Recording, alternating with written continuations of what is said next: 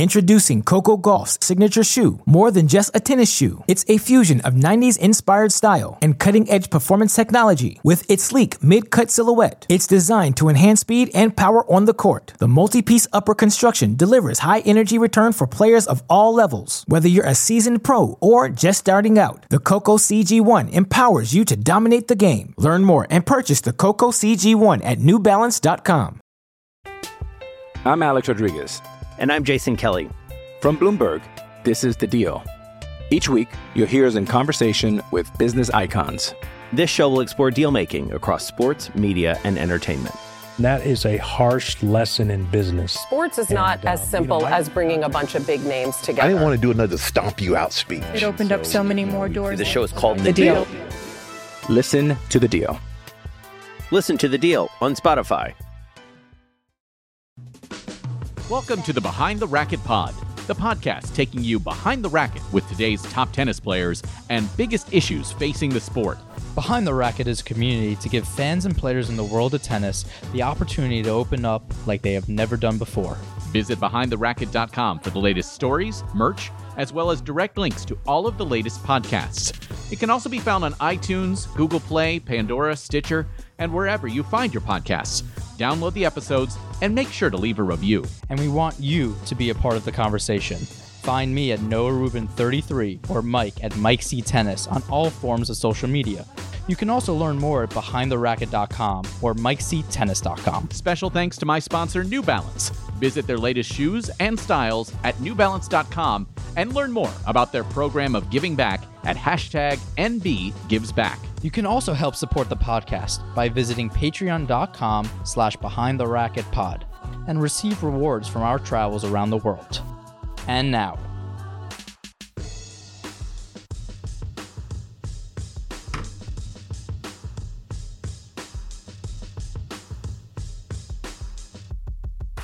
we should point out it's kind of important at this point in our lives. We have to mention when we're recording this. This will be released on Monday morning.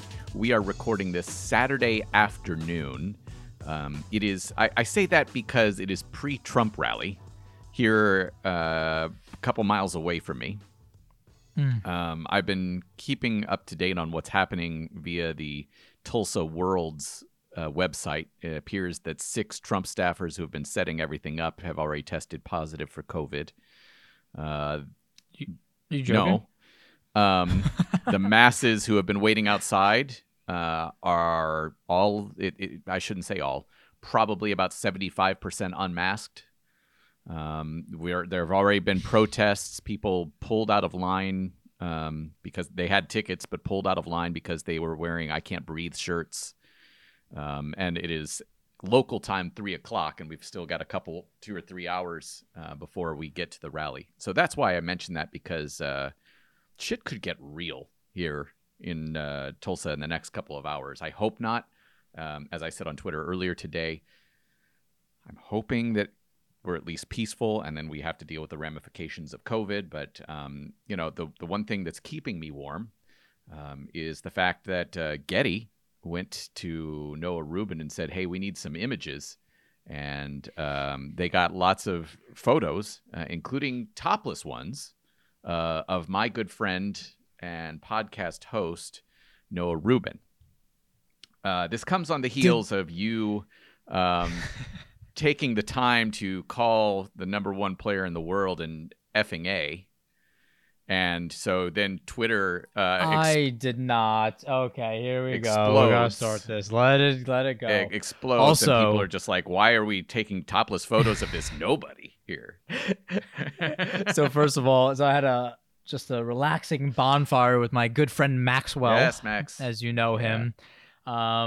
And we're thinking about just different ways. So he did frame one of his favorite quotes for me in the past for my birthday, framed it very nicely. Noah Rubin is a stupid bitch. It was one of his favorite tweets, always got him. So, but there's a lot more. There's a lot out there, especially with the Novak fans now. Now with the Getty Images, because that's all I wanted. What I wanted to get out of this was a photo shoot with Getty Images. So I win at Novak number 1, 2, 4, Julie Novak. I mean, like, it's so comical. But yeah, no, I think a lot of things have happened since we released that podcast, and there was a lot of questions to be had, and some people for, some people against. The thing that bothered me about all of it is that it seemed like there were people who were extrapolating your comment about the Zoom call, etc., to no, Ruben hates Novak. No, Ruben thinks Novak is a horrible human being. It's that extrapolation that bothers me, because I for one, I didn't agree with him not being on that Zoom call. You and I both know he has done other things along the last couple of years to try and do more for players who are at lower levels in some way, shape, or form. But I really strongly disagreed with that not being there for that player council meeting. And I think that's what it was for you. You just maybe said it with more vulgarity. Right. No, 100%. I mean, people were super offended that I cursed, and, no cussing here. We don't do that. So that was the first part. The second part was everybody thought that a lot of my cursing was directed at him, when it really, not all of it could have been, because we were talking about the phone call for most of it. He wasn't on the call. That was towards the end. When we were talking about, like, when I said shut the fuck up and stuff like that, that was all toward the top of the players that, were talking about that they needed 4 people on their entourage so they couldn't play a tournament. Those were, so when people start, obviously, the best part about this, I had 4 different people that after I, responded to them said, well, I'm just taking it from other interviews. I actually didn't even listen to the podcast. I'm like, so what are you even saying? Like, why are you here right now? If you can't even take the time, if you're going to shit on my life and me as a person, and which they should have, which they should. And believe me, I know that, but how do they know that? So if you're going to take the time, at least be educated, at least do your due diligence. I mean, for God's sakes, half of this, they were just taking it from, grasping at straws. They're like, well, it's just a Zoom call and you can't win a match. I was like, well, that doesn't have anything to do with it. I know I can't win a match. I was trying this. I tried hard this year. I played pretty well towards the end. But, like, again, they're the Novak fans are a really close-knit group of people, and they were just extrapolating from, like, left, right, and center. I was like, that's not what I said. I said what he was doing with the tour, I think, was definitely taking risks. And if you can't agree with that on even 1% level, we probably have a problem. And then also this is, I was taking a guess. It was a pretty good guess that this is the largest meeting in ATP history to get 400 plus people on the same call. And they're like, it's just a Zoom call. I'm like, when do we ever have the chance to get 400 players, the ATP and the US Open, on a call at the same time? You show face for 30 seconds. Yeah. And then they're like, well, soccer was the day after. It wasn't during the... I'm just like, priorities, man. Like, if he could prioritize to play soccer the next day, he can get on a call for 2 minutes the day before. Yeah. I'm just, so that was that. All kidding aside, though, I'm a sensitive person, and if people shat upon me as they shat upon you, I would be struggling. Are you okay? Yeah, no, more than fine. I've had a lot of support from the people's opinions that matter most to me, if that makes sense. Again, Novak fan number 1, it's annoying, but once we get past the first thing, I'm just like, you're not even your own person on Twitter. I think I can get past your opinion right now. People that, I was getting texts from players and they're like, thank you for speaking out. And that's really what we did and what we were talking about is, if we don't use this platform that we have to at least talk about certain situations that we feel very passionate about, it's true belief and facts backing it up, we're doing a disservice. This is a platform that needs to be, it's built upon that. Behind the Racket was built upon giving voices to players that don't have one necessarily as well. So I felt that, if this wasn't spoken about, of course I was more frustrated than most people have seen me in a while, especially not on court. Then, I get it. It came out a certain way, and then I get that it could be sounded disrespectful, but to a certain point, I feel like I've, players around my ranking, we've been disrespected the whole time. So I'm sorry that Novak was cursed at for a second. I'm sorry that I didn't go directly to him. He wasn't answering my texts. The contact wasn't there for a while. So it's just like, when do we speak up? Is there no time? And so, we're at this point now where I feel no regrets for what took place. That was what was needed. And I think it got the conversation going. You mentioned support from people who matter to you. The podcast has received some great support this week as well. So I want to thank those of you who have hopped on to patreon.com/behindtheracketpod. I got to run through these, Noah. I hope you don't mind. Just, yes, please. You can go swear to yourself in the background for whatever reason you need to. Karen Pastena, and Karen, I apologize if I'm saying your name wrong, but Karen from Tennis Panorama News, thank you so much for your support. Andrew Juge, you know Andrew, right? Down in Charlottesville. Oh, Andrew. He does a podcast of his own. It's about the New Orleans Saints. He is actually, and this is true. I've stayed in Andrew's house, so I do know this to be true. He and his wife, Elizabeth, who are just fantastic people. He's one of those bloggers about the Saints who has turned that into, he is an expert on the Saints. And so he's part of a group of 2 or 3 guys who have done a Saints podcast. It is like the place that people actually go for Saints information. That's not like, the New Orleans newspaper and crap like that. He's the guy. He is that dude. I can test him, and like without, he's just on top. He knows everything Saints. Wow. But Andrew hopped on to patreon.com/behindtheracketpod to support us. And if you have the opportunity and you're a Saints fan, look him up on Twitter. And they have a Patreon as well for their podcast. Ronnie Adams, thank you so much for your support. Costin Fink and Ronile C. Thank you all for hopping on and supporting us at patreon.com/behindtheracketpod. Introducing Coco Gauff's signature shoe. More than just a tennis shoe, it's a fusion of 90s inspired style and cutting-edge performance technology. With its sleek mid-cut silhouette, it's designed to enhance speed and power on the court. The multi-piece upper construction delivers high-energy return for players of all levels. Whether you're a seasoned pro or just starting out, the Coco CG1 empowers you to dominate the game. Learn more and purchase the Coco CG1 at newbalance.com. I'm Alex Rodriguez. And I'm Jason Kelly. From Bloomberg, this is The Deal. Each week, you'll hear us in conversation with business icons. This show will explore deal-making across sports, media, and entertainment. That is a harsh lesson in business. Sports is not as simple as bringing a bunch of big names together. I didn't want to do another stomp you out speech. It opened up so many more doors. The show is called The Deal. Listen to The Deal. Listen to The Deal on Spotify. The big thing that we wanted to talk about here today, and what obviously was kind of what we knew was coming when we released the pod last week, is the U.S. Open. Yes. It is occurring not too far away from where you live, Mr. Rubin. Yes. This has been a difficult decision for the USTA. There's no way around that. They have received both praise and a hefty amount of criticism for their decision to continue moving forward with the U.S. Open. You are amongst the players who would be in qualifying. However, there is no qualifying.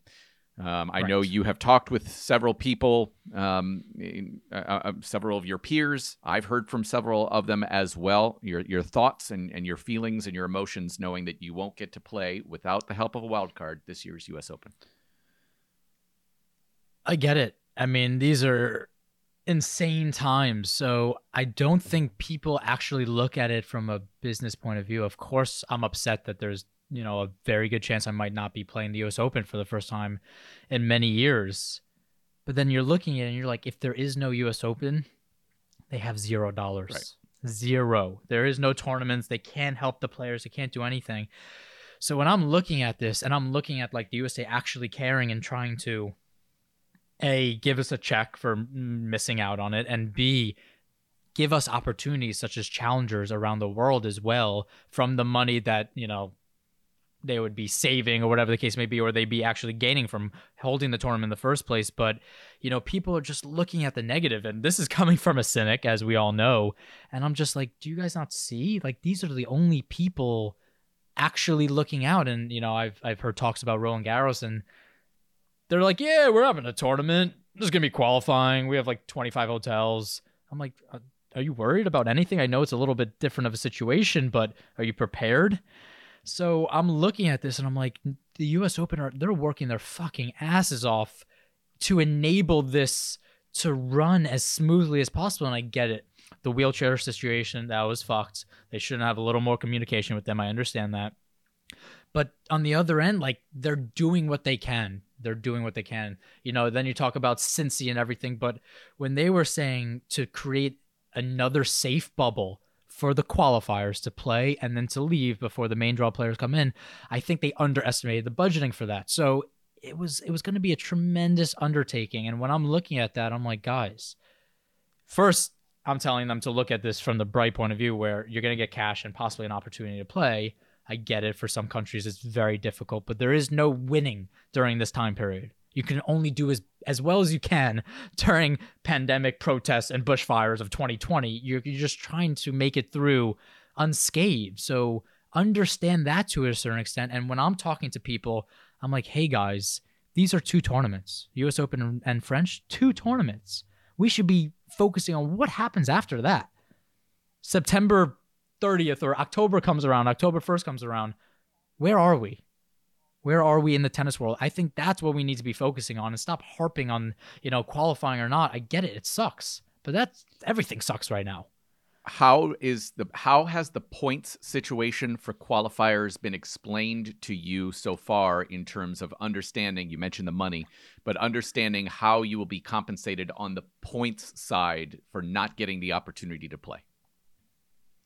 And this is another thing. I mean, they're talking about making, I don't know, like 125 challengers. I didn't know what it was because I know there's no Oracle, but it's actually more points in those challengers than there are in qualies. So yes, are we losing our 8 guys or 16 guys, losing the opportunity to get into main draw and get substantial points?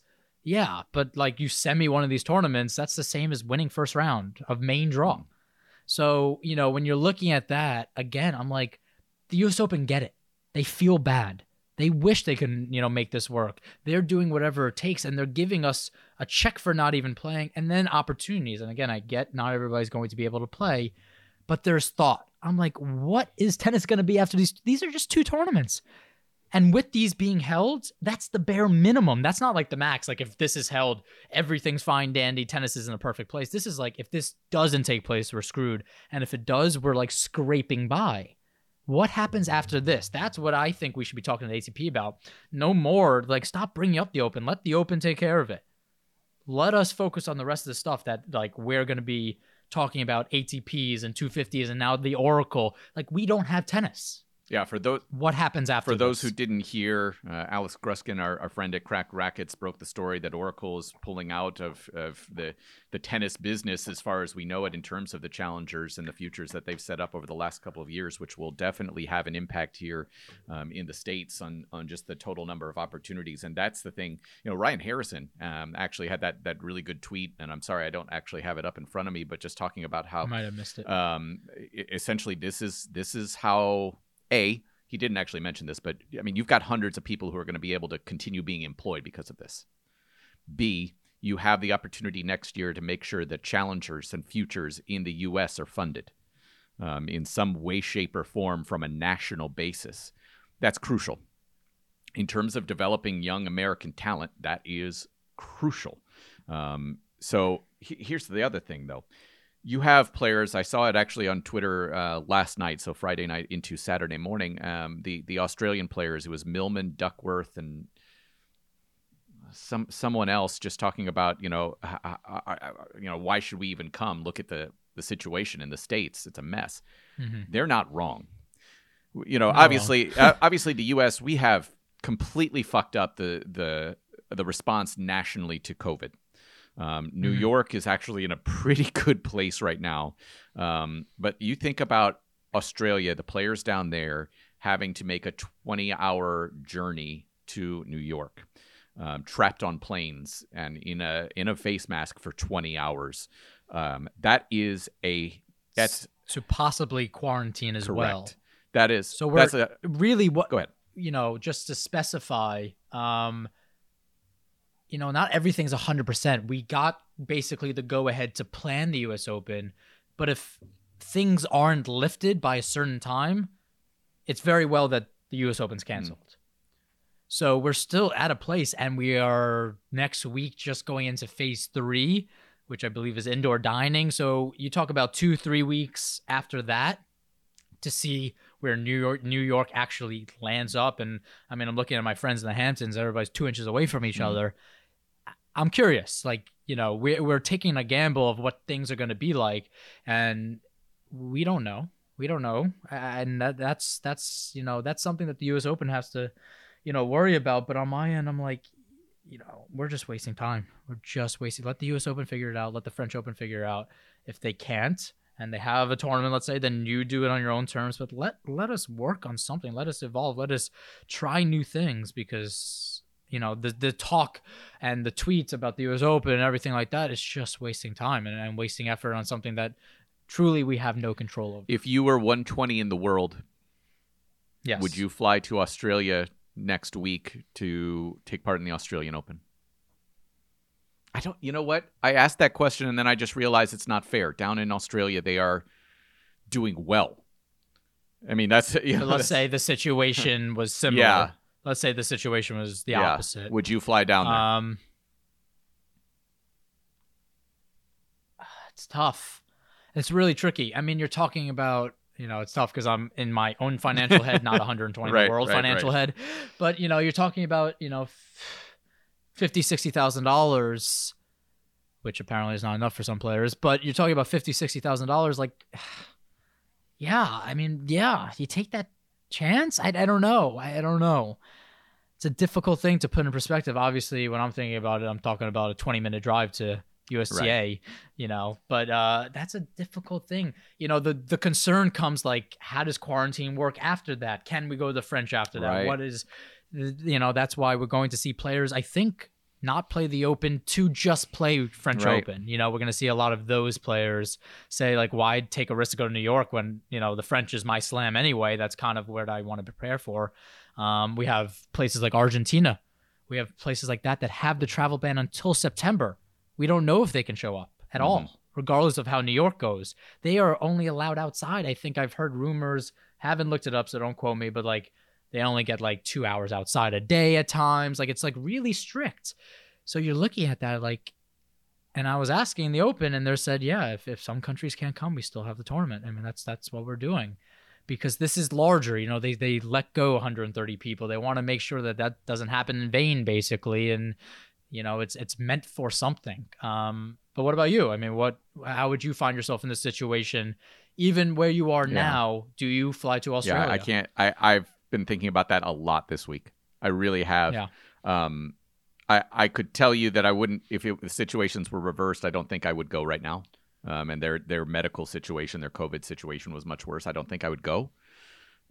Just because my daughter means too much to me. I'm a little bit more of an advanced age than you, so I mean, technically more at risk. Plus, I'm fat.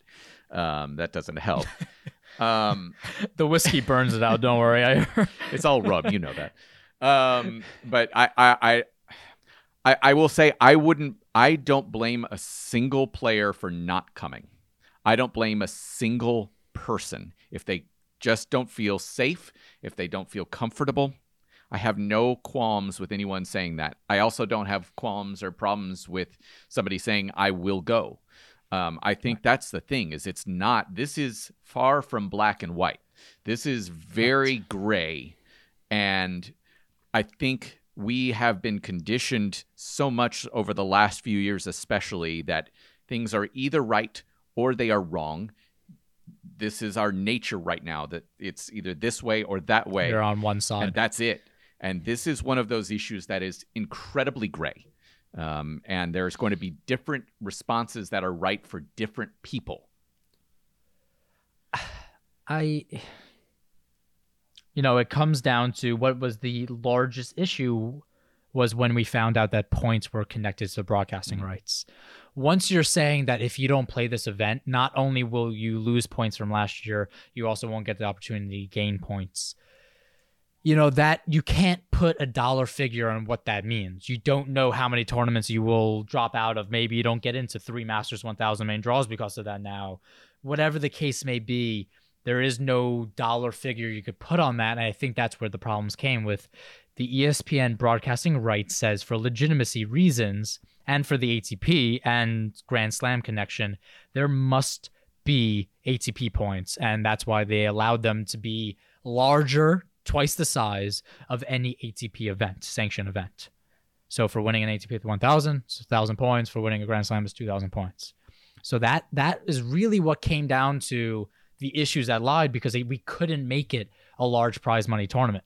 We couldn't just tell people, hey, you're going to lose out of a shit ton of money, but that's okay. Like, you could make that. If you're making a shit ton of money already, you can live with yourself. But now if this might set you up poorly for 2020, let's say Indian Wells 2020 comes around and you're not in Maine anymore, or you're not seeded, you don't know dollar figure wise and points wise how that truly affects you. On top of it, you just the 2021 calendar and how that's going to be set up, you just don't know anymore. I mean, you just don't have that understanding of what that's going to be. Australia is already preparing. Yeah, I mentioned as well, I hope that the ATP and WTA both come up with solutions for players who don't feel comfortable coming in terms of points. Because with it being such a, it's not going to happen. I understand that it probably isn't, but I think it's unfair to require somebody in Australia to fly 20 hours to a place where they're not comfortable with their health conditions. I don't know how you. I don't know how you require somebody to do that and say, tough shit. I don't know how you do that. My problems are definitely less with Australia and more like in Argentina, where they literally have travel bans, and you're looking like, even if I wanted to, I can't. Like, this is not on me. What can be done? You know, what happens if Diego Schwartzman can't play the U.S. Open this year? Nuts, man. You know, so you're looking at it and you're just like, that's why we can't harp on this. And I understand it's going to be shitty regardless. For a lot of people, it's going to be shitty, but you have to think about what this actually does for the bigger picture in tennis, the 130 people that got fired. Here's the thing, though, Noah, and here's where I disagree with you slightly, is that the U.S. Open matters more for the U.S. It doesn't matter as much for Australian players or Kazakh players, or don't get me wrong. I mean, the finances for each individual player matters. This matters very much for us because of the fact you play in the U.S. a lot. I'm obviously working at a lot of U.S. events, challengers. It matters a hell of a lot to us. It does not matter as much to say, I'm just going to use John Millman because I know he's been talking about it a lot. It does not matter as much to John Millman, who's 60 or whatever in the world, whether or not there's a U.S. Open, except for the fact it potentially impacts him points-wise financially. No, 100%. But this goes into the greatest problem that Corona and 2020 as a whole highlighted in tennis, which is it is too global of a sport, because now everything's an ecosystem. You're saying it doesn't affect it. I know more than a few Europeans that survive on the USTA Pro Circuit. Now you don't have Oracle tournaments. It is solely USTA Pro Circuit. They don't have the US Open. Don't know where they're finding that money for tournaments next year. So everything kind of relies on it. And how do you have this many moving parts to govern? I mean, it just seems impossible. We see it. It is impossible. So that's the number one thing that we could take away, and that obviously won't be fixed because we're not fixing everything or anything, sorry. And it's this idea that we have to come to a point where we have US, we have Australia and Asia. We talked about this. We have to have that because just for governing reasoning, it is impossible to do what we're doing.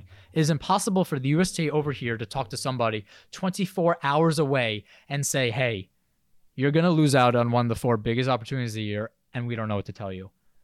I'm not saying anybody's wrong or right in this situation, but that's tennis as a whole right now, and that's why we were talking about this 3.5 months ago. We were hoping that something would go in a nice direction, and we can see a difference. We're not seeing any change, and that's the one thing that was highlighted for me that I was like, lost cause. That was just blinking lights. Like if we don't get, which we can't get these 7 entities to work together on any front, where do we go from here? What do you think the cut is going to be? It's obviously 120 plus 8 wild cards. What is your guess on what the final cut will be? Let's just say on the ATP side. God, that's so tough. My first guess was 155 to 160. That was my first initial exactly guess. where mine has been. So, I was talking to a few people and I was like, you're just taking out a couple of the top guys. You're taking out a few that can't and then a few that won't. A few injuries here and there. And it throws you right around that section. It's crazy. I mean, we're laughing about it, but it's not a joking matter. I mean, for some reason, just because the weather is much nicer in New York, everybody's in a better mood. I'm like, nothing's changed. Nothing's changed. And I think there's still not an appreciation for everything that's going on. I don't know if you know the answer to this, Noah. Let's say the cut goes from 120 to 150. Does that mean 30 more players receive qualifying money on the back end? Yes. You think do you know that, or is that a guess? No, I'm sorry. Yeah, I do not know. That's a full guess. But I mean, it has to assume, you the people that are going to lose out, you don't get the last minute pull out. So those people will get money, which is kind of annoying, but you don't know who's going to pull out last minute. But, you have to look at it, who would get in. So you take the final person that gets into main draw. And that's it. That's what you have to do, because first of all, there will be people getting wild cards that are outside, obviously. So those people can't get money. So you have to wait for the final cutoff, who gets the wild cards, who's in, and then you take, what is it? 100 and. So it's 128 for Maine. I'm take looking. Out WCs. Yeah, 120 plus 8 for wild cards. Right, 120 players. So you have to say 128 qualifying as well. Do you do it that 270 players? I'm sorry, 150 to 270 get money, or do you give some of that to some of the players that couldn't make it? Like, you don't. There's so many moving parts. And when I was talking to the U.S. Open, I know, and I've said this before about other people, I don't envy their position. I mean, they are not sleeping. I mean, This is just day in, day out. But again, for a larger picture of what is taking place, if they can do this in a safe environment without risk, you have to assume that this is more good than bad. I will say, because I actually got asked a couple times this week whether I would go, and the answer for me is a definite yes. It's that risk reward calculation for me, and I have to take a little bit more risk if there is a paycheck involved, and that's unfortunate. I wish that wasn't the case, but I'm not independently wealthy, and I don't have those opportunities come along too often right now. So it's hard, and I think that's going to be a very interesting and difficult risk-reward calculation for a lot of people. And I don't think there's right. I don't think there's wrong. It's just personal, and you just kind of have to appreciate the fact that people are dealing with this in their own way. You can come quarantine in my place. I am not going to do that. 14 days, no sunlight. and so you make it I worse, said, just by being there. But anyways. Do you think I said anything controversial enough to get another photo shoot, or no? I mean, I don't think that calling Roger Federer a hack was necessarily the best decision. Rewind 20 minutes. Yeah, the guy's backhand seems off lately. I don't know, man. I mean, geez, one-hander. What the fuck are you thinking? Yeah, you have two. Might as well use them.